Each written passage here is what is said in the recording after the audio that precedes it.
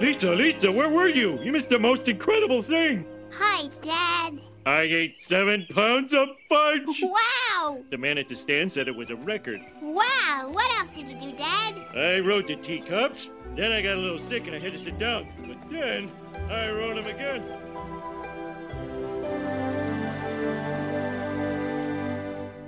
Four-finger discount, dude.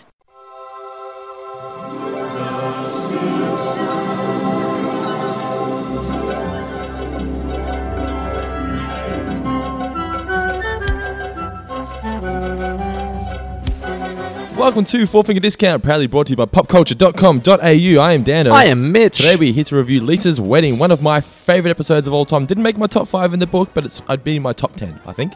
Yeah, it's one that, I don't know, it's a weird one for me. I wouldn't put it necessarily in my top 10, but I still really, really, really like it. I think I more just hold it off, maybe because it's so far removed from the normal world of The Simpsons. I don't think I have any flashback episodes in my top 10 either, to be fair. Mostly because I just kind of segment those in my brain and I think of them as standalones that they stand out because of how different they are. So am I judging them fairly, or am I just like, oh yeah, that one, I got to see Bart with the 5 o'clock shadow, which I don't normally get to see. This was the first Flash Forward episode. It was, yeah. Do you think they did it justice in the sense that they made it feel real? Yes. They said it 15 years ahead. I think they did a great job making it futuristic, but not over the top wacky. Yeah, some shows like to do that. They set it in the future and they go over the top. There's aspects like the hologram tree, little things like that, the robots. Little things in the robots, but I do like that they even made fun of that with the Tin Man walking into the Wizard of Oz thing. That was great. I can't wait to see that play. Yeah. That was very cool. There's not much in this episode that makes you think back in 1995 that was too That out it of the couldn't realm. have happened. Yeah. Well, maybe the robots. I wasn't expecting android robots, like humanoid robots in 1995. Not to that extent, but... Did you notice the Jetsons sound effect on the cars On the that they were cars, throwing yeah, in? that I was thought cool. that was a pretty cool touch. Yeah, it was really good. What it does do very well, I think, is it puts all of the characters in a very different but very believable place for where you'd expect them to be. Like Mayor Quimby driving cabs, that makes sense to me. Yep. The fact that Otto has sort of graduated and he's now running his own transport company. Like it's a twist on the character that but it's also kind of familiar. Everyone's changed, but Homer hasn't. No, Homer's, he's got Same a job. couple bags under the eye. Oh, yeah, that's a great scene in the power plant where everyone has moved forward. Even the power plant itself has moved forward, but he's still doing the same thing. Millhouse, is he sort of the Smithers role now, Millhouse? Who's the boss? Or is Millhouse the boss? No, he's not Smithers. Smithers is still Smithers. Because Burns is still, he's cryogenically frozen. I assume he's still in charge. Supervisor of some Yeah, he's role. just a supervisor. Like Sherry and Terry's dad. He's what Grimes should have been. Yeah, true. Yeah. Do you see, they also planted here the seed for Lisa becoming a vegetarian. I did see that. I never really picked up on that. Yeah, first ever reference to it. Yeah. Also, we mentioned last week, Brendan who sent this through, that it was actually, they referenced Bart becoming a lawyer, going to law school? Yeah, just doing this. I can't remember if it was Brendan, but... It was the guy from Perth with the mullet that you met and had dinner with. Yeah. But yeah, so in Itchy and Scratchy movie... It is Brendan, sorry. Yeah, Brendan Campbell. Yeah. In the future, Bart becomes the Chief Justice of the Supreme Court. Yeah. And this is Bart mentioning here he's going to going to law school. Can I, before we get into the review, I've got to mention something that happened, by the way. I had to watch this episode in 2 parts because the first time I started watching it, I was way tireder than I realized. Okay. And the way I knew I was really tired is because I was watching this in one room, TV's on in the other room. I've wandered out to get a drink, and the movie Logan Lucky was playing. Someone had that on DVD. And Hilary Swank pops up towards the end of... DVD? Where were you? At my house. You still watch DVDs? Yes. What is this, 2010? I like a physical copy. I watch Blu-rays. That's what I mean. Anyway, continue. Oh, well... Fuck, okay, whatever.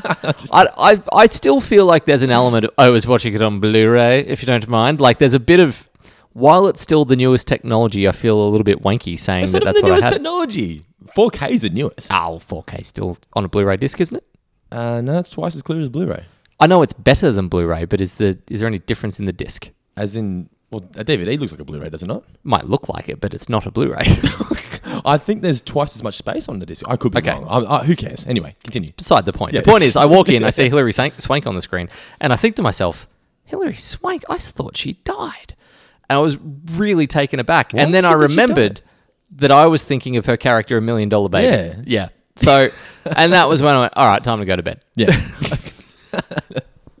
Now, I'm not sure we actually promised this on the show, but we were going to get the wives on for this episode, weren't we? We were going to, but unfortunately mine decided to abscond to the northern parts of the country. She was on the Gold Coast for for the last 4 or 5 days, so we weren't able to tie it up, but we are going to get them on to discuss both this episode and do another trivia battle, possibly for a Patreon special. Yes, for Patreon exclusive. Now, what did you think of the episode and the whole Homer-Lisa dynamic here?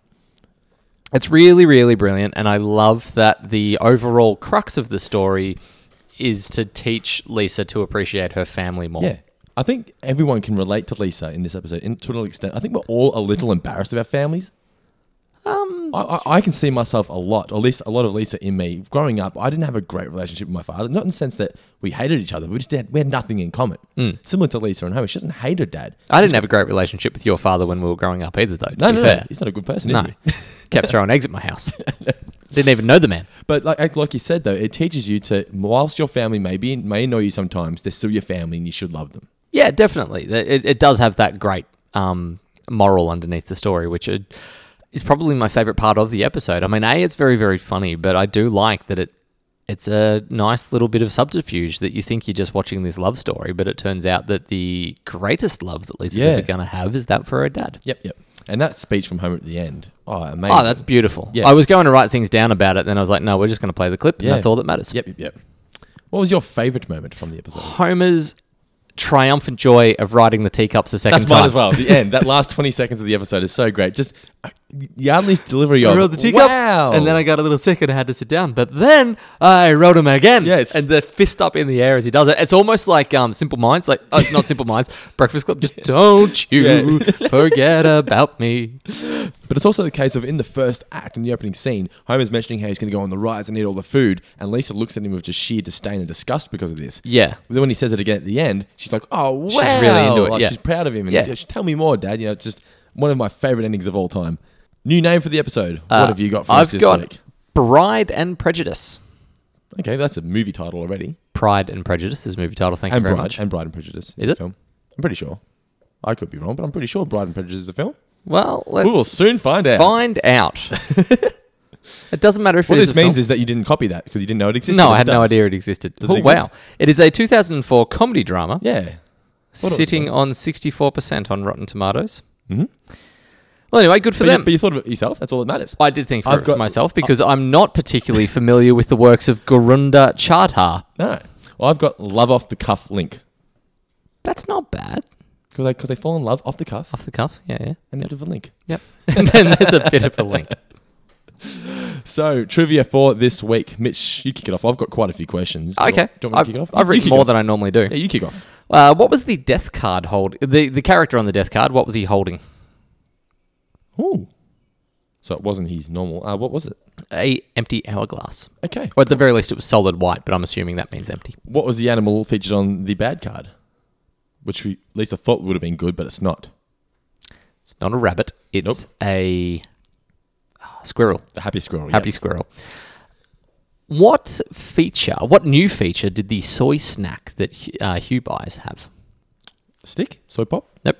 Nope. I mean, that's what I'm talking about, yes, but the stick was not the feature. It now comes with a gag suppressant. Oh, nice. I've got how many kinds of meats does Homer plan to eat before Lisa goes? 8. 8, correct, yep. What was the name of Bart's demolition company? Ooh, not sure. Down with Buildings. Down with Buildings, cool. Throwback to Down with Homework. Is it throwback? It hasn't happened yet, Team Homer. Planting the seed for Down with Homework. What book does Lisa want to get at the library that Hugh's already got? No. Ecosystem of the Marsh by Thompson. Gotcha. This is a pretty tough one. Mm. I might save it for later. Okay. What is Hugh's full name? St. Jones? John. I'll give you a pass on that. Hugh St. John. Alistair.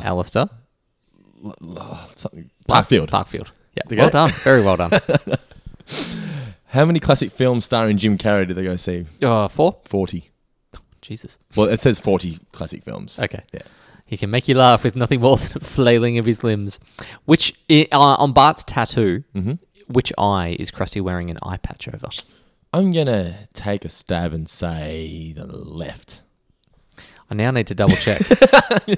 So I wrote right, and I'm pretty sure I wrote that as being... So you're visually looking at the right. Like Krusty's right is what I was I'm thinking. thinking Krusty's left. So it would be, if you're looking at me, this one here. Yeah, okay. So, yeah. So we're both thinking the same way. Yeah. Let me jump on a Frinkiac because I'm really concerned that I actually wrote it the wrong way.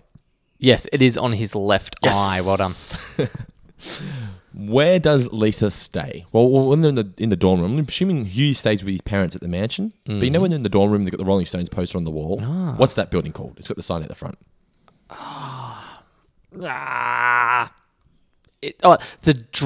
Dr. and Mrs. Dre building. Yeah. Yes. Hall. Yeah, same thing. Hall, okay.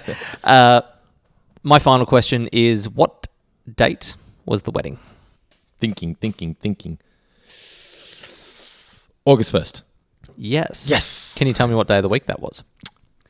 Tuesday. Sunday. Because it was Married on Tuesday. Can I tell you something super impressive about the writers? Yes. August 1st, 2010 was indeed a Sunday.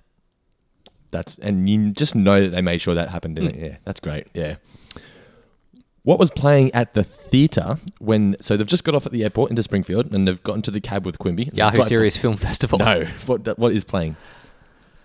Is it a normal movie or is it a McBain or something like that? I've never heard of it, but it does tell you. It's Julie Kavner in I'll Do Anything. Oh, okay. Yeah, okay. So that's a joke about, like, from an actor or actress point of view that never says no. So you'll do anything. Yep.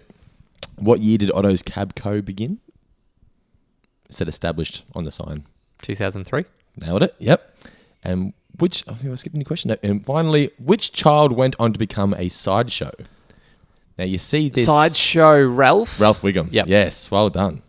I paused that to see if there were any real celebrities in there, and they were all just made up names or people from the couple show. of references. Yeah. All right, before we get into the full review, need to plug a couple of people. Big Roddy's Rippin' Rib Shack, located in Brisbane. If you want the best best barbecue meats? Yeah. Best Certainly barbecue the best meats barbecue in meats. Brisbane. Go to Big Roddy's Rippin' Rib Shack. If you're a Simpsons fan, you're going to love it because the guy that runs the place, Henry, he is a huge Simpsons fan, and there are Simpsons references throughout the entire restaurant. You can find their website. It's bigroddysribs.com. Big Roddy's Rippin' Rib Shack, make sure you get there if you are in Brisbane. And also, there's a book you guys should be checking out. It's available online. Don't forget the code before we get to the book. Oh, yeah, shit. Do How can not I forget the That's code. the most important part. Exactly. If you are a Four Finger Discount fan, what should you be doing, Mitch? A discount 10%. at the Rib Shack by saying in your best Lenny impression, it's a secret. It's a secret. If you say that, it doesn't have to sound like Lenny. Just say that, and you will get yourself 10% off of your... I'm not sure if it includes... Don't be offended if the waiter tells you to shut up. And it does include alcohol. How awesome is that deal? Oh, that's brilliant. Yeah, that is a great deal. So go to Big Roddy's Rippin' Rib Shack and get yourself some 10% cheaper food and drinks. Also, there's a book you should be checking out. It's called The Fictionals and the Book Club Rebellions by our mate Preston T. Francis. Available online on websites such as Barnes & Nobles. This is what the book's about. School has never been easy for Timothy Spear. He's had his share of strict teachers, bullies, mean girls, and stressful amounts of homework. If that's not enough, he and his two best friends are labelled as the nerdy trio by the whole school. But his junior year of high school... no! I know, right? But his junior year of high school might be his toughest yet after he learns a dark secret. Ooh. Some of the students aren't real. I want to know more. Well, they're fictional. Coming from a world where fiction is fact, literature's greatest villains have banded together and have invaded our non-fictional world. They may well look like ordinary high school students, but in secret they are monsters, witches, and other villains in disguise with plans to take over the world. They may not be the most popular kids on campus, but the nerdy trio may be the only hope of stopping this true-to-life fictional evil. Did it pay for 30 seconds or 3 minutes? 3 minutes and 30 seconds. Okay. You know what I read that's more exciting than that, Dando? What's that? Nothing. And finally, they've read about heroes. Now the nerdy trio will learn what it means to be a hero when they step up to defend their world. Joining forces with a mysterious new girl, they will find magical items, face great danger, and learn about the dark history of their school, all in their mission to bring about the end of the fictionals. All of this seems like too much for one book. I know, it's just fantastic, isn't it? So the fictionals and the Book Club Rebellion, make sure you get yourself a copy. So, Lisa's wedding. The original air date was March 19th, 1995. The chalkboard gag. I will not strut around like I own the place in the couch gag. The couch springs the family off, lodging their heads into the ceiling. That always makes me a bit sad, actually. It reminds me of Goose in Top Gun. Okay. The ejection that goes wrong. That's such a heartbreaking moment. It's not good, is it? I mean, for a movie that's just like all Kenny Loggins and explosions, and then suddenly they lay that on you halfway through the film. Yeah, you're not expecting it. No, you feel every bit as sad as Tom Cruise in that moment. He's swimming out there through the parachute, and that, you know what it is? It's the guy that comes in to rescue him, and just that, sir, you gotta let go. You gotta let him go, sir. no subtext whatsoever in that movie, but still, like, your heart bleeds for Maverick. It's like, no, you don't want to let him go? Yeah. Tell So me. I don't like seeing my Simpsons parachuted off it or ejected off into roofs. Well, skip that couch gag next time, Mitch. I'm gonna have to. How does the episode kick off? Can you remember? Where are they? They're at a fair. Well, they're somewhere in the Southeast Ocean, and Tom Cruise is ready in the Alert 5 aircraft. Yes, that is correct. The Springfield Renaissance Fair. Yes. Smithers and Flanders are doing a battle, just beating the shit out of Smithers. Oh, yeah. Of You don't course. expect it to be Flanders, do you? No, you don't. But he really, like, it does make sense at the same time, as you've spoken about with, like, Flanders being ripped, that he just destroys him. Yeah, Smithers gets absolutely annihilated. Like, Marge call a doctor. is happy to see that there's a loom over there. She weaves, was it, hi Bart, I'm Hi, Bart, I'm weaving on a loom. Yeah. Homer is then looking at the pig as it's rotating. That's my first laugh out loud moment of the Yeah. show. Just the shit. The fact that he sort of turns with it and then obviously can't go 360, so It goes then back. he waits and then snaps his head back to the other side to turn again. I love it when he calls Oh, it fair the maiden sweet of the maiden of spit. She just doesn't give a shit. Well, she requests that he speaks to her. Yeah. In what's it called? Ye old English. Ye old English, and he does. Lisa is just disgusted by Homer. He's eating the pig. It's sort of like we said, the first hint of vegetarianism. She doesn't like the fact Yep. that he's eating the pig. Well, just making a kind of glutton and mess of himself in general. exactly. I don't think she's, at that age, she's not judging him for eating meat. She's just judging him for Being an oaf. for his largesses. Yep. She says, I'm going to go to the first aid and get them to get the stomach pump ready because she knows what this is going to result in. She stops by Wiggum's tent, though. He's right into this, isn't This he? is hilarious. Behold the rarest of the rare, the mythological two-headed hound, born with only one head. Ooh, and here, out of the mists of history, the legendary Esquilax, a horse with the head of a rabbit and the body of a rabbit. Oh, it's galloping away. Here, buddy. Here, buddy. Your Esquilax. I saw this as a kind of, because she sort of goes into the forest, it's like a Alice in Wonderland kind of parody. She follows the white rabbit down the hole. maybe not parody, but Not parody, but an homage to it. Yeah. to an extent. Yep. So she finds the fortune teller. They don't really explain why the fortune teller's there. It's just No, they well, need a reason to go gypsies into with the the future. travelling Renaissance Yeah, fair. yeah, it's true. That makes sense. Like, fortune tellers would be at that sort of... Fortune tellers are everywhere because Yeah. people love giving away their money to you ever been charlatans to and one of them? frauds. No. Neither. I know people who have been to them. You know, the single worst thing that I think I see on my Facebook feed? John Edwards. No, it's... Can anyone recommend a good fortune teller? There are no good or bad. They're all lying to It's just you. who's better at Every one lying? of them. Who's That more thing of like, convincing? oh, I saw this one, and like she was really good. She was bang on the money. Like she told me I was going to crave sugar, and like 4.5 months later, after I'd been on a diet, I craved sugar. It was crazy. How would she know?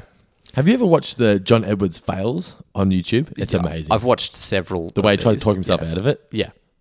It's really good. My favourite one was not John Edwards, but it was on a live studio audience, Oh my Australian morning god, TV. how bad is that? Channel 10, yes. Yeah, where he's there talking about how, like, the woman just stonewalls him so badly, but not, like, they want to believe, but he just keeps screwing up. And as he goes through, there's one point where she mentions that their mother was Catholic or something like that. Now, firstly, it's going out there, and I'm getting a sense of Catholic or Christian. Someone's a Catholic or a Christian. Yeah, real difficult One to person go in on the in a crowd, room yeah, full yeah. of white people. But anyway, when so they established that, and he's like, and there's a picture of the Virgin Mary. Someone was hanging the Virgin Mary, and she's like, well, yeah, it's quite common that Catholics would have the Virgin Mary. Just like he's Sean Tate steaming in with 150k an hour Thunderbolt going, this'll get her, and she's just got pop block. It's like Shane Warne, and put down. You know when you're playing Shane Warne? Oh, shame on cricket, like the video game. In the air. In the air and dropped a dolly. Alrighty. For those international listeners, that's Brian Lara. Brian cricket. Lara cricket if you're from the UK or anywhere else in the world. Yeah. Or not for sale if you're from America. What? Surely Oh, okay. that game never went over to the States. Maybe.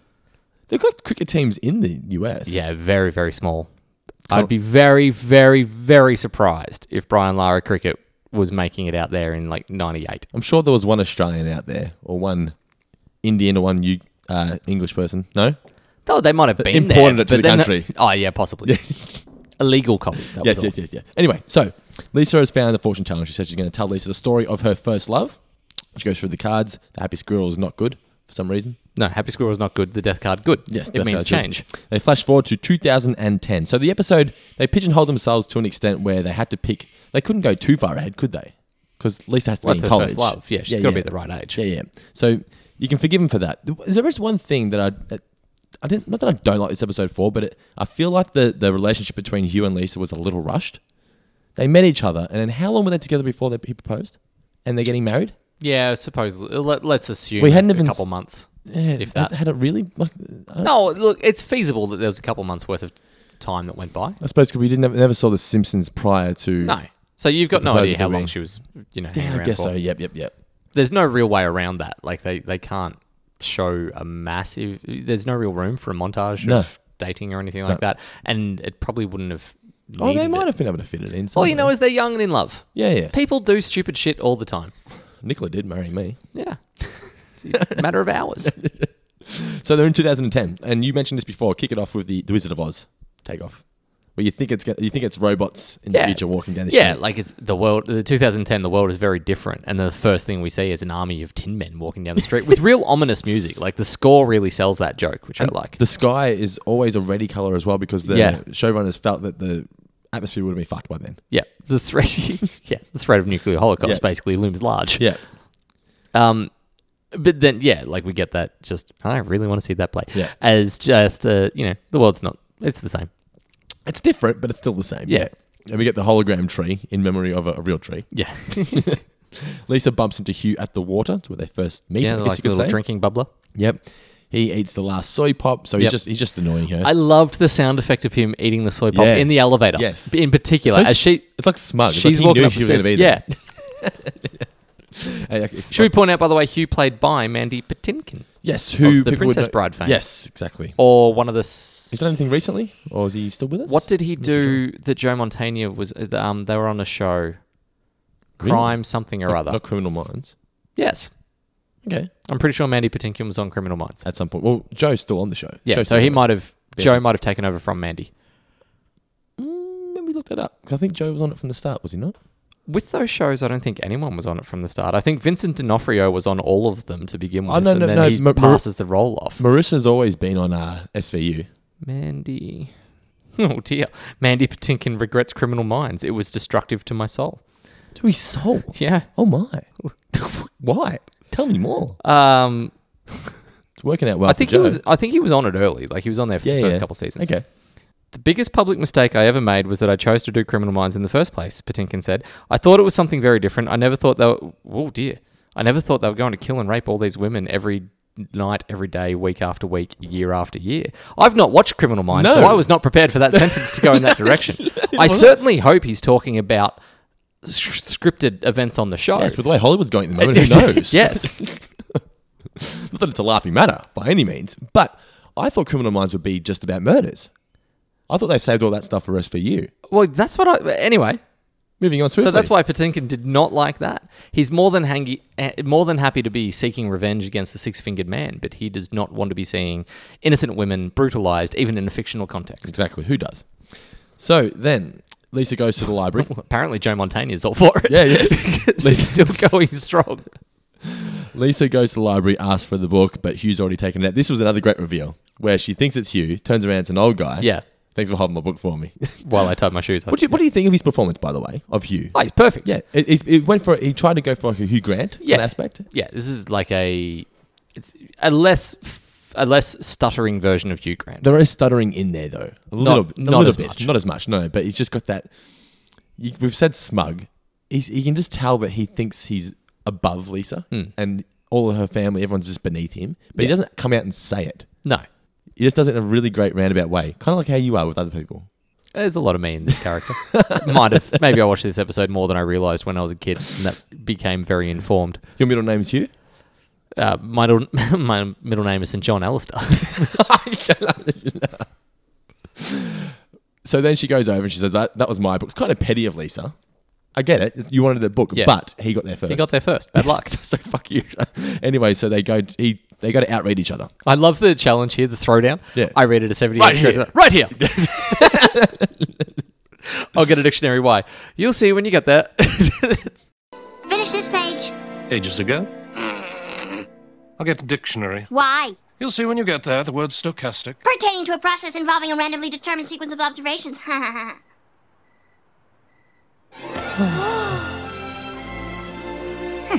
First they hate each other, now all of a sudden they love each other. Oh, it doesn't make any sense to me. Of course not. You're a robot.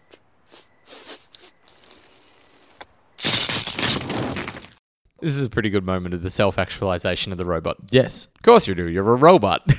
And it's the first time we realise they are robots. They just look like humans. Yeah, exactly. Yeah. They go on the Jim Carrey movie marathon date, as we mentioned before. Yep. We get the vegetarian reference comes in here, so it's a little moment of them like sharing things and realizing that they have the same interests. Then we get one of the first kind of futuristic advanced jokes of the new design of aeroplanes, which have got like 12 wings and some sort of, I don't know, spring system. It's like the original plane. Yeah, like the Wright brothers. A Wright brothers plane had sex with the Boeing 747. On steroids, yeah. And this is what came out. Big Ben with a digital clock. Yeah. But the reason they're on the plane is obviously to get to to Parkfield Manor, where we first meet Hugh's parents. And Lisa, she always felt like she was the most proper of the Simpson family, but here she feels like a fish out of water, doesn't she? Yeah, because she's nowhere near that proper. Yeah, well, she doesn't understand British humour.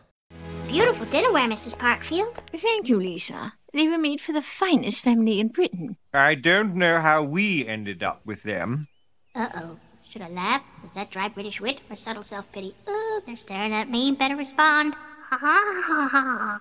Oh, it's good to hear a boisterous American laugh. And I love that painting. Judging by the clothes, I'd say 17th century. Actually, Lisa, it's just Uncle Eldred. Oh, get me brain medicines from the National Health. Then Hugh proposes. Doesn't rush around at all, does he? Doesn't muck around. Doesn't muck around, I should say. He does rush around. But he tries to make it as American as possible with the fireworks. Yep. Notice here, I know it's an American show, but he is British. So the word honour should have had a U. Ah, I did not notice that. But you are correct. But maybe he was just trying to make it feel at home. But let's go with that, because if they've gone to the effort of checking the date of the 1st of August 2010, I'd like to think that they know that honour is spelled with a U overseas. Maybe it would have... Is it spelled with a U in the UK? I know it's spelled with a U. Yeah, it is, yeah. Maybe it's more just that it would have been too many people in their own country where their main target audience would have gone, the hell, they've misspelled a word. They didn't want to deal with that. The fireworks don't work, so plan B is the cow. The cow's pretty great. As cheap and obvious as possible. Has anyone ever been proposed to in that way? Has any Simpsons fan hung a sign that says, marry me off a cow? Ooh, I think I've seen a photo. I think I've posted a photo of that once. I'm pretty sure. Well, I want to meet some people. It would be a great way. Write in mailbag at fourfingerdiscount.com.au. I want to hear about how you guys have proposed. If it's Simpsons related, that'd be cool, wouldn't it? Any Simpsons related proposals? Any Simpsons? Yes, Simpsons proposals. Mailbag at fourfingerdiscount.com.au. We'll read them out on next week's show. So Lisa obviously agrees, and they are now engaged. The robots then melt again because they start crying. Yeah. With tears of joy this time. Come back from commercial, and Lisa has now called Marge. This is way before Skype. So they got this right.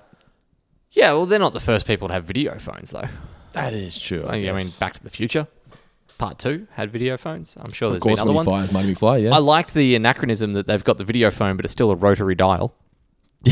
Given that even in the Simpsons household, they already have a push button phone. Yeah, I didn't even notice that. Lisa says, we shouldn't go over the fact that they tease Homer's death here in a really cool way. If only your father was still with us. Long pause with the head down. But he just left for work. Yes, yeah. And then she asks Marge to make sure that Homer doesn't interfere with the wedding, but she has her fingers crossed. Yeah. Mum, video phone. What is it, a touch of the rheumatiz? And then, Mum, video phone. Then she calls Bart and tells him all about it. This call was purely just to introduce us to Bart. The fact that he works as, what would you call him, destruction? Plant operator? He's not a plant operator. He just knocks down buildings. He's working plant machinery. A plant operator. Plant equipment. Is that not plant equipment? Isn't there a word for a job title for people that just knock down buildings? Delinquent. We mentioned before, so the montage, not the montage, but the sequence basically running through the power plant showing robots are in charge now. Lenny and Carl are in the boardroom, and Homer's still sitting there in the same control room in Sector 7G with the same lunchbox. But now Mr. Milhouse is his boss. I really enjoy the fact that Homer is so happy for Lisa. He's really excited by the fact that she's getting married. Yeah, she's still his little girl. Throughout this entire episode, he is a great father. I even love the look on his face when Milhouse threatens to write his evaluation. It's the best. But throughout the entire episode, Homer he's happy for Lisa. He built the room so they can stay in it. Yeah. He's happy. Not well, but he tried. No, but yeah, exactly. He tries throughout the entire episode. We also get the first reference here. He's mentioned Milhouse of him and Lisa actually dating. Yeah, and they the reference flashback that later where she's on. like, I'm with the sorry, wedding it's dress. just not, I don't see myself ever getting married. That's what gets him angry. Yeah. Yeah. You kind of feel sorry for Milhouse. He's always loved her. Well, we'll get to it later on, but Yes. he had his chance. He did indeed. Everyone's house is now updated in Evergreen Terrace, except for The Simpsons. Well, it is updated. It's just got wood attachments. It's not futuristic at all. Homer then tells Maggie to get off the phone. Will that girl ever shut up? Yep. That's the first. And this is another one of those jokes that I like about you taking characters into the future and you're playing with the expectation of what we think those characters should be. Yep. Marge has obtained a court order to prevent Homer from planning the wedding. Read through it. Well, this all seems in order. Yeah, I'll be at Mel's. Where he wanted to have the reception. Was it really? Yeah. That's great. But I thought he said it was going to be on Monday or Tuesday, less a fewer drunks. Was that? That's why I said Tuesday. Is that why he said that? Yeah, okay. I think he did say that. We'll have it on a Monday. There'll be fewer drunks. Yeah, exactly, yeah. Then the residents start receiving their invitations from Marge and Homer because Lisa's still in the UK. She can't be sending invitations. They didn't have... Have you ever used Moonpig? Moonpig? So Moonpig is... Doesn't sound legal. Well, it is. If you have friends Moonpig. What a time to be alive. If you have friends or family that live overseas, you go on this website called Moonpig and they will create a card for you and send it to them. So rather than mailing a card from here and sending it over there, you go on the website, they create it, and they're based in the UK. So what, you put all the addresses in and they send it off? Yeah. Okay. So they've got bases all around. So they've got one in Australia. Oh, shout out to Moonpig. Yeah, moonpig.com. So the people who start receiving the invitations include Smithers, and his plus one, he wants to bring Mr. Burns, who is frozen at the moment. Yeah, cryogenically frozen, trying to recover from 17 stab wounds in the back. They're up to 15. Yay! Then Skinner gets it. Nice touch with his hair, balding at the back. Yeah, that is pretty cool. Yeah. And like he's nice. The fact that he's still the principal. Yeah, that's true. But like he has that. He clearly remembers Lisa fondly, which I like. Yeah. Like he looks back at that warmly and then walks into Miss Hoover. It's like, was it the only girl that could graduate at a 8th grade level? 8th grade rating level? Something like that. The only successful ship besides Martin, but unfortunately he perished. Not quite. Yeah. This is my one letdown of the show. I didn't like silly. Martin's voice. No, I didn't care about it. The Phantom of the Opera thing was fine. It was just that I couldn't imagine Martin Prince growing up and speaking like that. Well, he would. Everyone, he's not going to have a high-pitched voice. Not yet, my love. Like, no.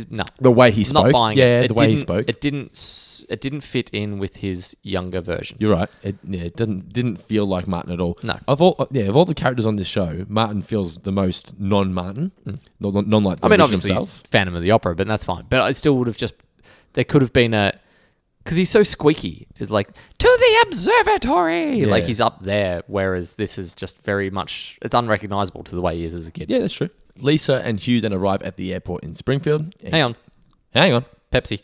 Okay. Troy McClure. We can't skip over Troy McClure. Let's not get too carried away. Yeah. Now turn to the next problem. If you have 3 Pepsis and drink 1, how much more refreshed are you? You, the redhead in the Chicago school system? Pepsi? Partial credit. You happy? I played it. It's funny every time. Yes. Partial credit. Partial credit. Good old Phil Hartman. It's just the best. It's great. You just insert him in for 2 40 words. seconds. Partial credit. That's not funny on paper. No, but he just delivers it with so much enthusiasm. Yeah. Then Lisa and Hugh are on their way so Hugh can meet the Simpsons family. I forgot they got married in Springfield. So did I, actually. Yeah. I always just assumed they went back to the UK. Anyway, so they come to Springfield and Quimby picks them up in Otto's cab service. Lisa here, they don't explain why he got indicted. Jetsons effect as well, by the way. True, yeah. They didn't explain why he got indicted, did Lisa? Or did she just say he used to be Mayor Quimby? But yeah, I don't think they say why, but I mean, you'd assume tax fraud or something along those lines. Yeah, because she says you used to be mayor, and he's like, no, I never used to be the mayor. Then Otto says, yeah, you indicted, get you indicted. Get you indicted, blah, blah, blah. Yeah. Yeah. And like you said, you can actually believe that Quimby would have been indicted, and he would end up doing this. And he's had a bad run. Yeah. And I cut the ribbon at that. I cut the ribbon at that convention centre. Yeah.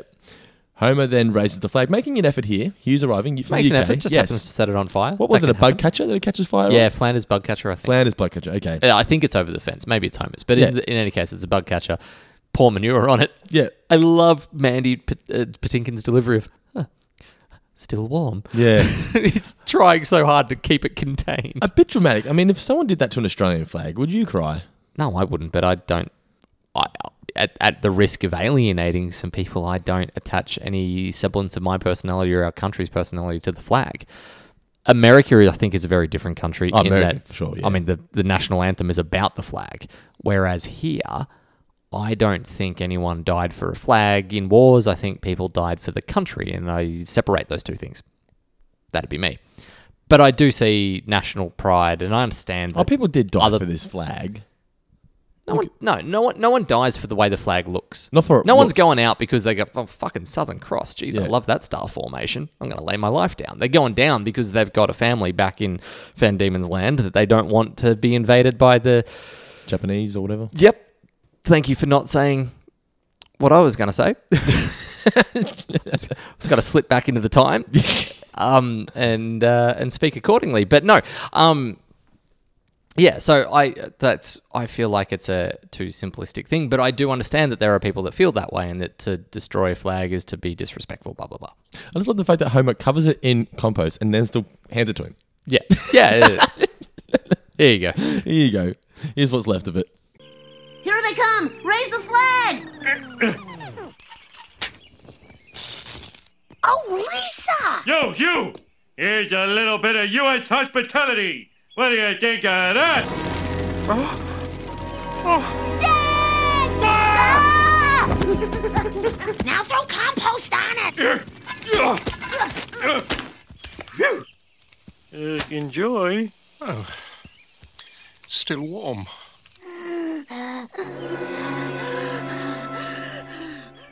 Come back from commercial and Homer shows them the new room that he's built and Hugh falls through the floor. Even Homer's little don't tell the building inspector. You don't tell him it's a room. It's not a room. It's a window box. Hugh falls through the floor, lands on the compost. Beard here. Run a bath. Yes. He tries really hard. Yeah. But he never loses his temper. But he shouldn't have to. Oh, come on. That's a pretty rough introduction. If Ash's family were like the Simpsons in this episode, would you...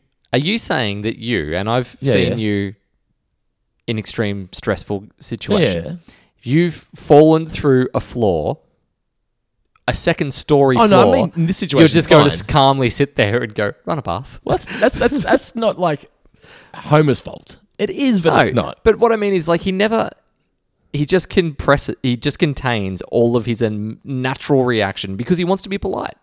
He wants to get through that. Well, in his mind, it's just a one and done. Once this is over, we can leave and never come back again. That's what he's thinking. Yeah, that's what's revealed later. Yeah. It doesn't feel like that at the beginning, though. It feels like that thing of, okay, I'm going to try to like these people and make an impression. Yep. Okay. There's elements here of Father of the Bride, actually, which I like. Yeah. Do you like those? Just throwing that out there that I really enjoy Father of the Bride. Do you like Steve Martin? I thought you didn't like Steve Martin. No, I like Steve Martin. Must be someone else. I know, could have sworn you said you didn't like Steve Martin. I thought we had a discussion once and you said you didn't like Steve Martin because I was comparing him with Leslie Nielsen. You said, no, Leslie Nielsen's good, Steve Martin's not. No, I've never said such a thing. Okay, because I love Steve Martin. Because Steve Martin's great, especially the one with John Candy. What is it? The Planes, Trains and Automobiles. Yeah, fucking fantastic. Anyway, so 4 fucking wheels and a seat. Yeah.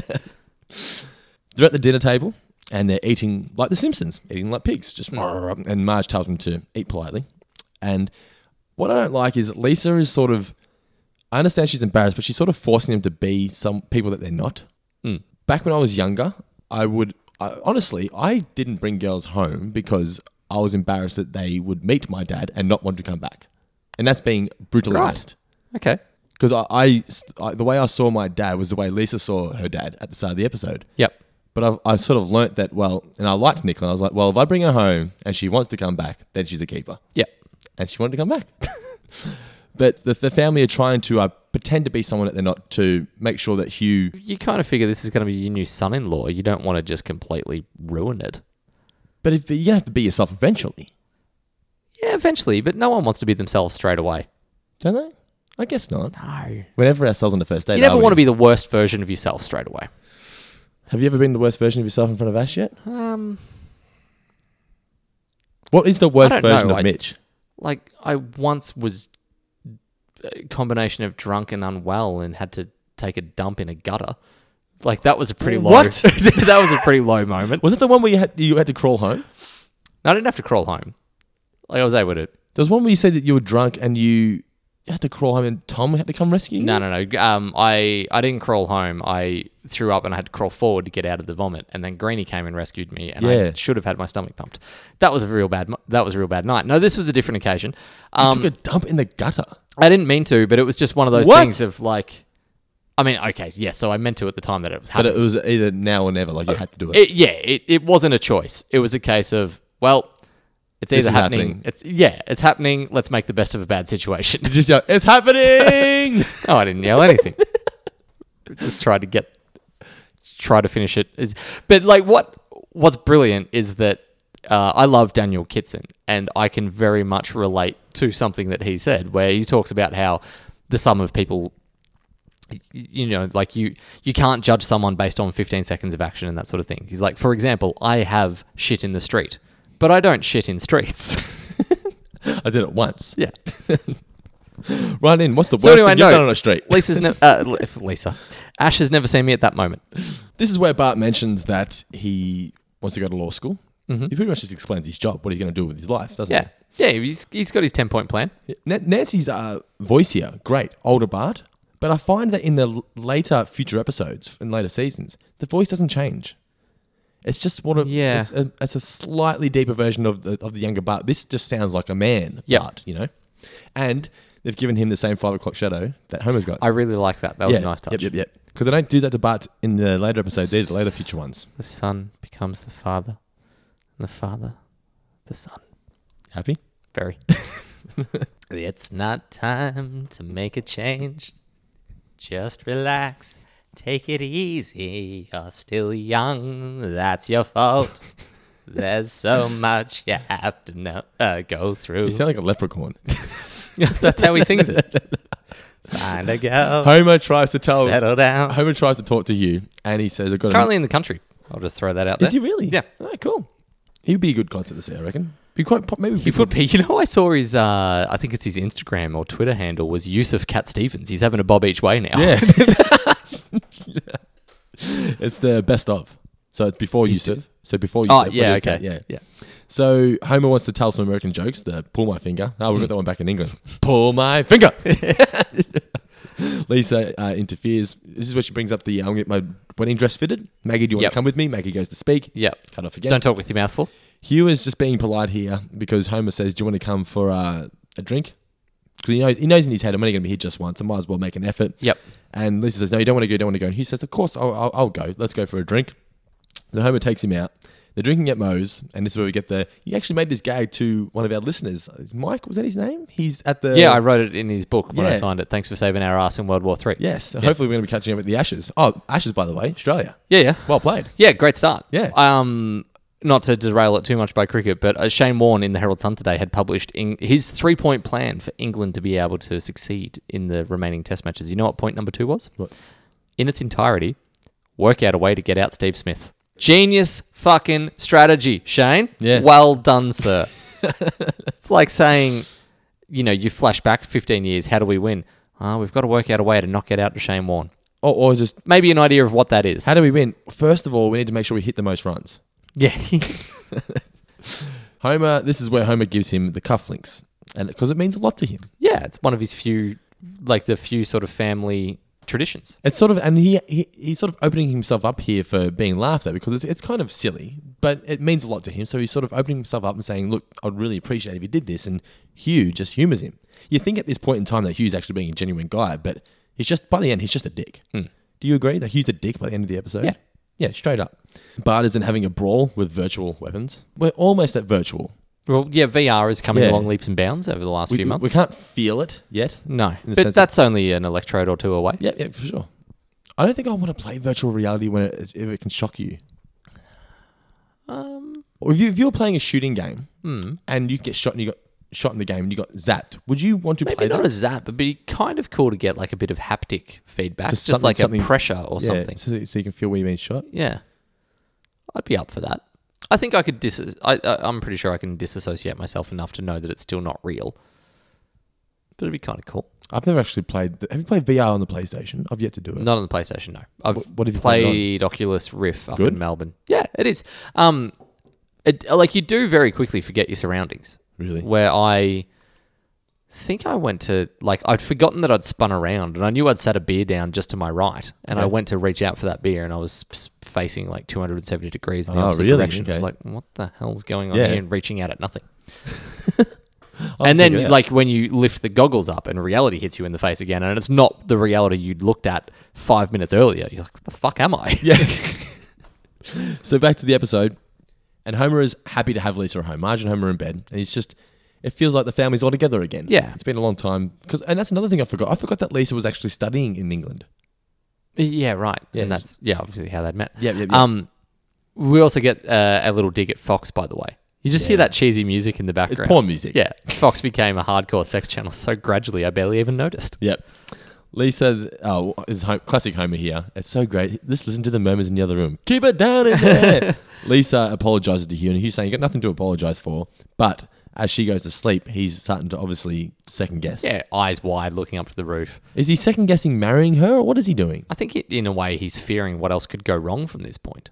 He's not second guessing marrying her at any point. Because he was going to go through it. Yeah. No, it's just that, well, he even has tomorrow's going to be a big, long day. Yeah. Where he's just thinking of, oh God, I've got another 24 hours of this. That's true. Bart goes to see Lisa. Wow, Lisa. Looking at you makes me want to get married for a third time.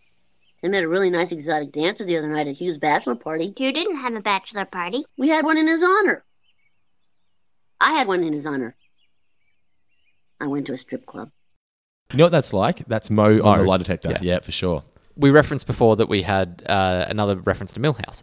And I fucking loved this moment of the episode where she says, I feel funny wearing white. You know, Milhouse. Oh, Milhouse doesn't count. As a kid. Exactly. No kid understands what that means. Yep. But as an adult, like, I mean, A, it's a funny joke, but B, I love that is something that they share. And you feel like they're the only two that know. I don't think Bart knows, and Homer certainly wouldn't know. It's just this little moment of bond between mother and daughter that you so rarely see. Even given the lock of hair. Yeah, that's true. Something blue. The last 5 minutes of this episode are so touching. The moments between... Even the moment between Bart and Lisa was good until I went to a strip club. Yeah. But it was... Every member of the Simpsons family is happy and proud for her. Yeah. You know? Yeah, it's really cool. Yeah. So Hugh then introduces Homer to his parents. You know what's great about you English? Octopussy. Man, I must have seen that movie twice. Yes. Well, that's not too bad. All the guests start arriving. Patty and Selma warn Mrs. Krabappel, don't you go near that bouquet. Oh, yeah. And Smithers... That doesn't compare to Burns breaking in half. Yes. We've got a little situation here. Notice Maud Flanders was at the wedding. Obviously hadn't planned to kill her off yet. They obviously didn't know that... T-shirt guns were going to be coming and shooting her. Or that... Maggie Roswell was going to move to Colorado. Yes. This is where Homer goes to see Lisa. This is the... Besides the ending... This is the emotional touchstone of the episode. Yeah, for sure. It's the way he calls her... I'm just going to play the clip, but the way he calls her his greatest achievement. Yeah. And she did it all by herself. You know, it's just fantastic. Fantastic acting from Dan. We'll just play the clip. Little Lisa Simpson. You know, I always felt you were the best thing my name ever got attached to. Since the time you learned to pin your own diapers, you've been smarter than me. Oh, Dad. No, let me finish. I just want you to know I've always been proud of you. You're my greatest accomplishment, and you did it all yourself. You helped me understand my own wife better and taught me to be a better person. But you're also my daughter. I don't think anybody could have had a better daughter than Dad, you. you're babbling. See? You're still helping me. So Lisa notices that the cufflinks are still with Homer. She said, I thought you gave them to Hugh. Oh, you obviously must have forgotten. Homer, it's great here that the fact that he has accepted that, okay, I offered them to him. He doesn't like them. He didn't make a big fuss. He was just going to accept it. Yeah. You know? That was just quietly go off and go, all right, well... Yeah, it's only going to become more embarrassing if you make a thing. It's kind of like, this is your day, not my day. I'm not going to ruin it for you. Yeah. But she says, no, fuck that. This is your part of my life. I want you to be part of my day. So she goes off to see Hugh and says, why didn't you wear the cufflinks? And this is where the real Hugh comes out, doesn't it? Yeah. I must say you were right. This has been quite trying. You know, I've attempted to enjoy your family on a personal level, on an ironic level, as a novelty, as camp, as kitsch, as a cautionary example, Nothing works. Frankly, I'll be quite relieved when we get back to England and we won't have to deal with them. Are you saying we won't see my family again? Well, possibly your mother will come when the children are born. I can't believe I'm hearing this. I don't want to cut my family out of my life. Really? But Lisa, you're better than this, please. You're like a flower that grew out of a pot of dirt. That's a horrible thing to say. Oh, come on. You complain about them more than anyone. Maybe, but I still love them. And I don't think you understand that. Also, I love that delivery from Lisa as well. Like, that's one of the times that you see her get emotionally tense. This is peak Yardley Smith. She's amazing in this episode. It's no wonder why they won the Emmy for it. This episode. She carries it so well. Fantastic. Maggie gets up to sing. Yes. You think finally, and then stop everything. The wedding's off. Krusty's. Oh, Krusty does not look healthy. No, he's bad. He looks poorly. I was actually going to mention this. What's great about the fact is that Springfield has changed, not too much, but it leaves you open to think of what's happened. For example, Krusty. They don't tell you why he's like that. No, presumably just. They leave it up to you. But yeah, a life of drugs and Well, he never took drugs, did he? We've established certainly this. booze. They never mentioned drugs, just alcohol. Yeah. Lovejoy then takes any opportunity to talk up church. This never would have happened if it was in church and not outside. Lisa then leaves, and we cut back to the present. Yep. And we get the fortune teller explaining that she specializes in heartbreak stories or something like that. It's a very what's that? The lips guy where he tries to get away, but it just fails. The smoke bomb. The lips of 1,000 uses. So she sets up the smoke bomb, and then still there. She's just still there. So Lisa just walks off a little bit intimidated, a bit scared. Finds the bunny again. Yes, it sort of all wraps up full circle. Yes, the Esquilax, and she finds Homer, and Homer's like, "You won't believe what happened." And Lisa's now happy and proud. Wow, tell me more, Dad. And what was it? I ate 7 pounds of fudge, and then I rode the teacups. I rode the teacups. Then I got a little sick and I had to sit down. But then I rode them again. I love it. It's the best. It's so great. So overall, this is a fantastic episode. One of my absolute favorites. Mm-hmm. But there's not much more we can really say about it. It's just it's got everything. It's a brilliant episode. It's got everything that I want in a Simpsons episode. It's funny. It's got emotional moments. It's fantastic. What did we learn, Palmer? What did you learn from the episode, Mitchell? I learned that the future will have both more and less robots than I realized. I learned, in case you were wondering, Milhouse doesn't count. Yeah. Well, I guess that means I'm still straight. JaVale is here! Ooh. Now, we took to Facebook to ask people what their favourite moments of Lisa's wedding were. Let's have a look through those. Beth Higgins, big fan of the Esquilax as well. Big fan of the podcast, Beth. Good old Beth. Emily Coe, the Piggy Cufflinks, she got some handmade for my father to give... so she got some handmade for her father to give her fiance as a joke before the wedding. I remember. Now we got some made for someone to give to her. For Katie Reese to give to her fiance. We put her onto him True, but we organised it as a serious thing to be worn on the wedding. Steph Marnie, the last scene of the episode, Lisa and Homer walking away holding hands. Lisa and Homer's relationship reminds Steph of her relationship with her dad. He annoys me at times, but at the end of the day, he's still my dad, and I love him. You know what, Steph? You get a like for that. Yeah. We like it when you tell us why. Not just the moment that you like. Tell us why. Stephanie Waldorf, the Rolling Stones poster makes her laugh every time. The Rolling Stones Steel Wheelchair Tour 2010. Not all that far from the truth. Dano Mason says, it's a great character episode in that I just think it's so bittersweet when Lisa tells Hugh, maybe, but I still love them and I don't think you understand that. Mm-hmm. I even get chills as I write this. Simpsons gold, for sure. Sarah Steele Tinker has just simply posted a gif of the English flag burning in Hugh's eyes as tears drip down. That's his great face. Animation. And Angel Jones has just got Homer with the pig on the spit. Kristen Fritz has. This was actually a quote that we didn't. We kind of glossed over, but Hugh trying to gloss over the fact that he fell out of a second-story floor. Yeah. Oh, Lisa, please. The only thing that was bruised in that fall was my spine. My spine, yeah.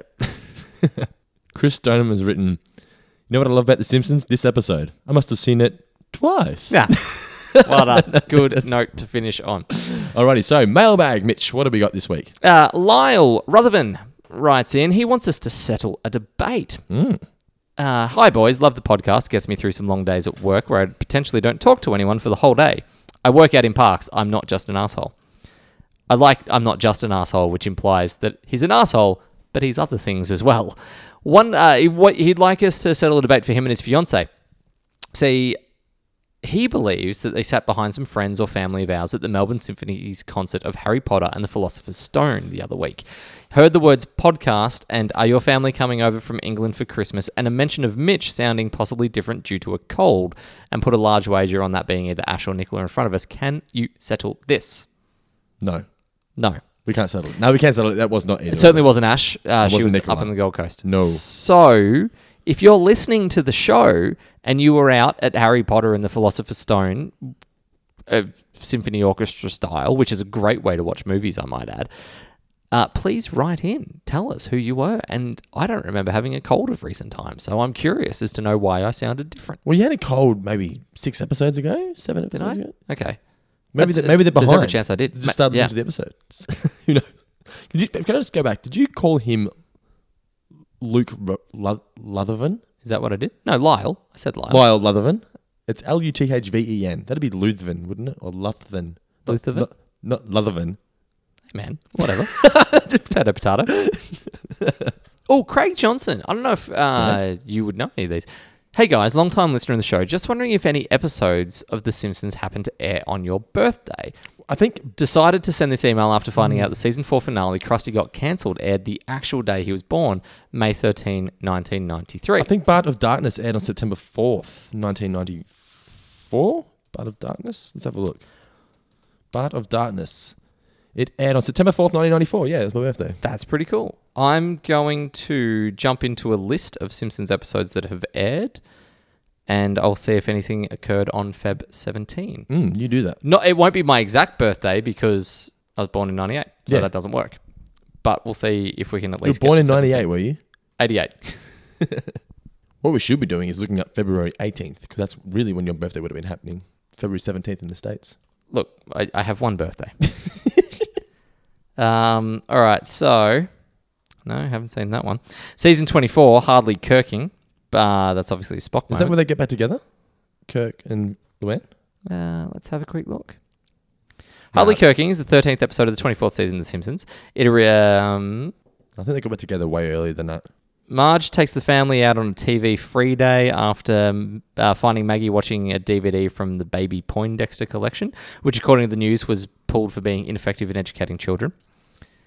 Meanwhile, Bart hangs out at Milhouse's place. While bored, Bart squirts some epoxy in Milhouse's hair, gives him a haircut to remove it, but he removes most of his hair as a result, making him look just like his father, Kirk. Now that sounds like a fresh setup, right for comedy. You know what I reckon would be fun? Because we're getting so close to the end of the golden period of The Simpsons, right? So with Patreon, we review... Still got a couple of years. Yeah, exactly. But we're getting towards the end. So the basis of our Patreon was doing premium reviews of episodes in the golden era, so you could just skip ahead rather than have to wait. Mm-hmm. Do you think it'd be fun to pick, say, from season 20 onwards, and just randomly pick an episode that we haven't seen and watch it and do a review on it for Patreon? I'm happy to give it a crack. Yeah. You know, I was actually thinking of doing like a Gogglebox style setup. That would be... I'd love to do that. The only thing that I wasn't sure of is how you isolate the audio so we don't hear the thing. We just wear headphones. But then we're going to look silly wearing headphones. The guys on Gogglebox aren't wearing headphones. Well, it needs a directional microphone. So I used to do it when we were playing a video game. So you just have the TV turned down. You can still hear it. But when we did the Simpsons... As long as I can hear it. When we did the Simpsons movie review, could you hear it in the background? Not review, the commentary, sorry. I don't think so. No. Anyway, that's an idea. I like Gogglebox, we could do a few episodes in a row and then we only have to be funny once every 10 minutes. So and just cut it together. Yeah, and people will think, God, these guys are genius. Yeah. We also got an audio question this week, didn't we, Mitch? We did. Now, would you like to play that I will. for the listeners? This was sent in by our friend Steve Matthews from the UK. Hi, Mitch and Dando. This is Steve from the UK. Long-time patron. I've just got a question for you. So say there's an atrociously bad film that you've seen. Can you think of a film that is so horrifically bad that you never want to watch it again, but there was one scene in the film that you thought was sort of redeemable? Sort of one good scene in that entire film. So I'm saying, is there a diamond in the rough, so to speak? For me, it was Click, the film with Adam Sandler. The part where he uses the remote to go back to see his dad the last time he saw his dad before he died. That scene always has me in tears. And I thought, wow, that does not belong in this awful, awful film. And in a better hands, the script could have been something way better. So that's what my question is. Is there ever been a redeemable scene in a really bad, and I mean really bad film? Okay, thanks for listening to my question. Bye. Alrighty, Mitch, go. You're the movie man. What do you got for us? I wrote down a few, Steve, and thank you very much for the question. The first one that sprung to my mind was probably one of the more recent ones, but it's Batman versus Superman, and it's the opening scenes of that movie. So Batman vs. Superman, which picks up from the end of Man of Steel, where Superman and Zod are having their massive fight, and they're just leveling Metropolis. And Bruce Wayne happens to be in Metropolis for whatever reason. I assume he went over there because the alien landed. I mean, they kind of they have it set up so Metropolis and Gotham aren't too far away in this movie universe. Yeah. But it's when building is collapsing, scenes reminiscent of 9/11, and Affleck, just as Affleck, driving around in like a Mini or something like that from memory, tears his ass down to downtown, like, you know, central fight zones, gets out of the car and goes running towards the collapsing building as this wall of sort of concrete plumage comes smashing him in the face. It's one of the single greatest acts of heroism I've ever seen in a superhero movie, because he has no powers in that moment. He doesn't have his toys, he doesn't have his suit, he doesn't have his car. Powers anyway. No, that's just pure bravery and a desire to want to do right for people. Mm-hmm. But almost as instantly, that movie was let down for me. That moment was let down for me because he stands in the middle of that fog cloud and doesn't get the tiniest bit dirty. Yeah, no, that's what I was watching that thinking, why the fuck does he not have any dust on him? Yeah, exactly. I was like, okay, I get that you don't want him actually standing in dust because you don't want him to get cancer. But fuck me, you couldn't have got some talcum powder or something and like a little bit of ash and just sprinkled it on his jacket? Just enough in his hair to give him grey hair, for fuck's sake? Remember those, this is a terrible subject, remember the post 9/11, all those shots photos, yeah, that's just covered in soot. That's what I wanted to say. I wanted to be more evocative of that rather than just walking through still looking like a movie star in what is clearly CGI smoke. Yeah. So that is, for me, that's the epitome of a thing that, like, in someone else's hands, give Christopher Nolan that scene, and that scene would stick with you for the rest of your life. Yep. The next one I wrote down was 3,000 Miles to Graceland, which is... Something I haven't seen, so you have to explain. So the basic gist of that, you've got Christian Slater, Kevin Costner, Kurt Russell, Courtney Cox... So it's got a lineup. Ice Cube. Ice Cube, I didn't say no more. And they're basically bank robbers or gangsters who want to rob a casino in the middle of an Elvis convention. So they all dress as Elvis impersonators to go rob this casino. That's not what the title made me think. I didn't think it was going to be about that. Yeah. No. It was like a road trip of Elvis lovers who were on their road trip to Graceland. And it has great moments of silly stupidity, but you just want it to... It's at 8 stupid, and you need it to get to 10 for it to be one of those brilliant Commando, Arnold Schwarzenegger style drinking movies where you just non-stop laughs the whole way through. Yeah. But the height of it for me... And you can look this up on YouTube, the end credits, where everyone is dancing as Elvis Presley. Like, even if the characters had died, it's one of those ones where they all come back for the end credit sequence. Farrelly Brothers film. Kevin Costner, it's not. But I know, but that's what they do in all their films. But Kevin Costner is there doing the monkey with 2 like Glock 9mm dancing around with a couple models as Elvis. And it's like, it's those 5 minutes that you're like, I feel like behind the scenes... this could have been the greatest thing of all time, because these guys all clearly knew that they were not making Academy Award winning movies. They were just having fun dressed as Elvis. You know what would have been a fun film to be a part of? Rat Race. Yes. Look at that cast. Good casting. How could it not be? Like John Lovitz, Rowan Atkinson, like John Cleese, backstage, like off camera. It must have been amazing to be a part of that. Yeah, no, absolutely. I don't remember a lot about Rat Race, I'll be honest. Okay.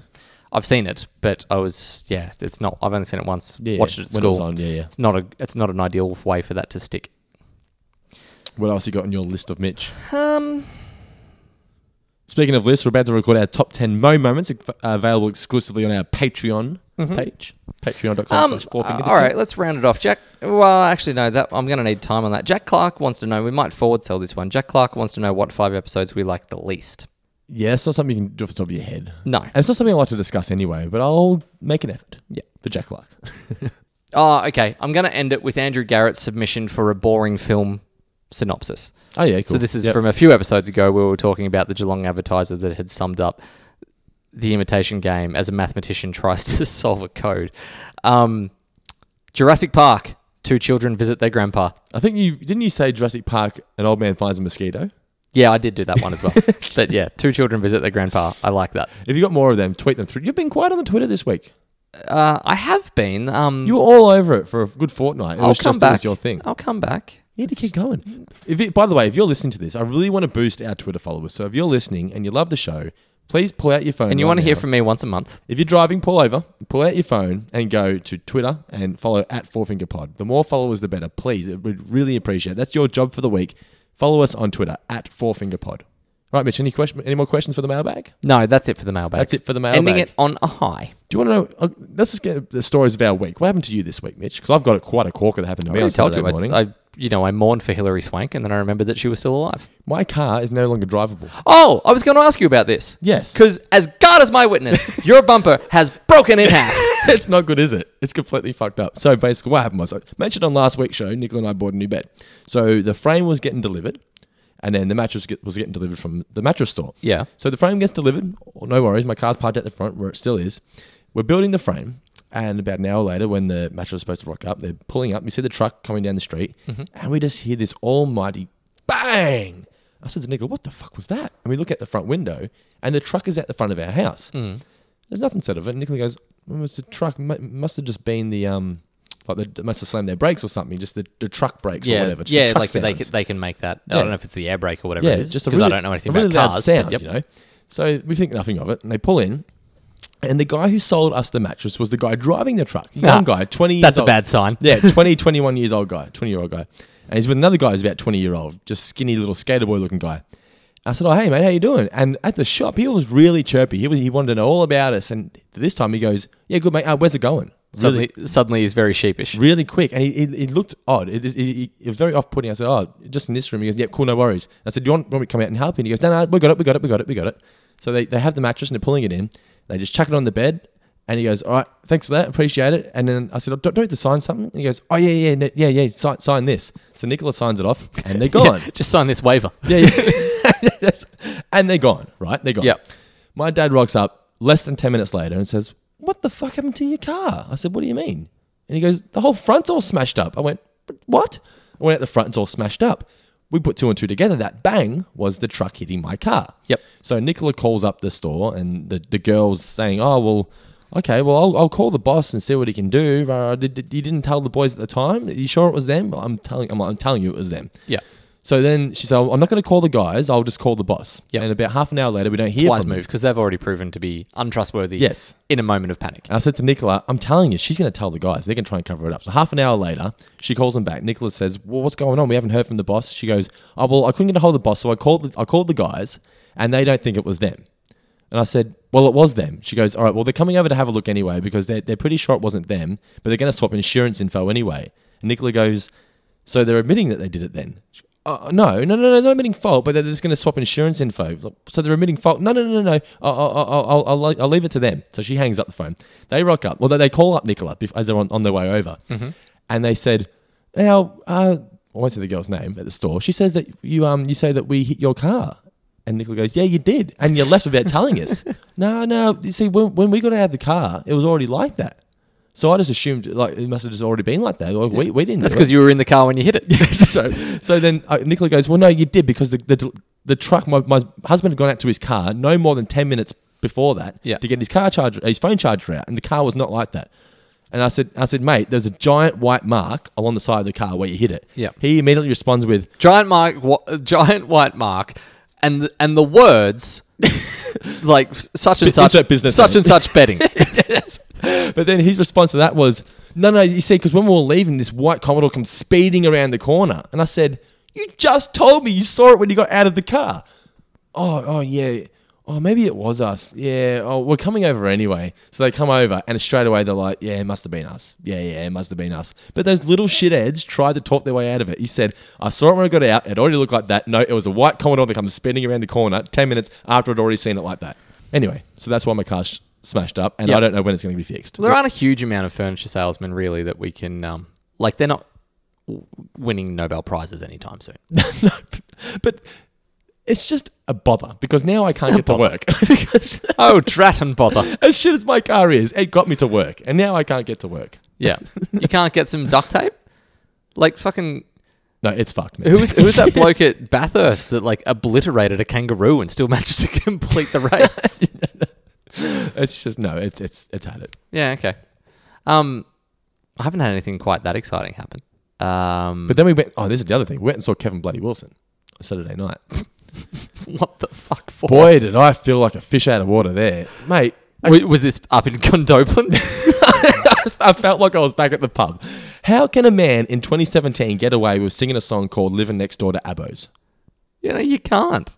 People. Don't get me wrong. There's nothing wrong with Hey Santa Claus, where's me fucking bike? Right, no, I'm fine with that. Yes, because he says at the start of the show, it's going to be non-PC.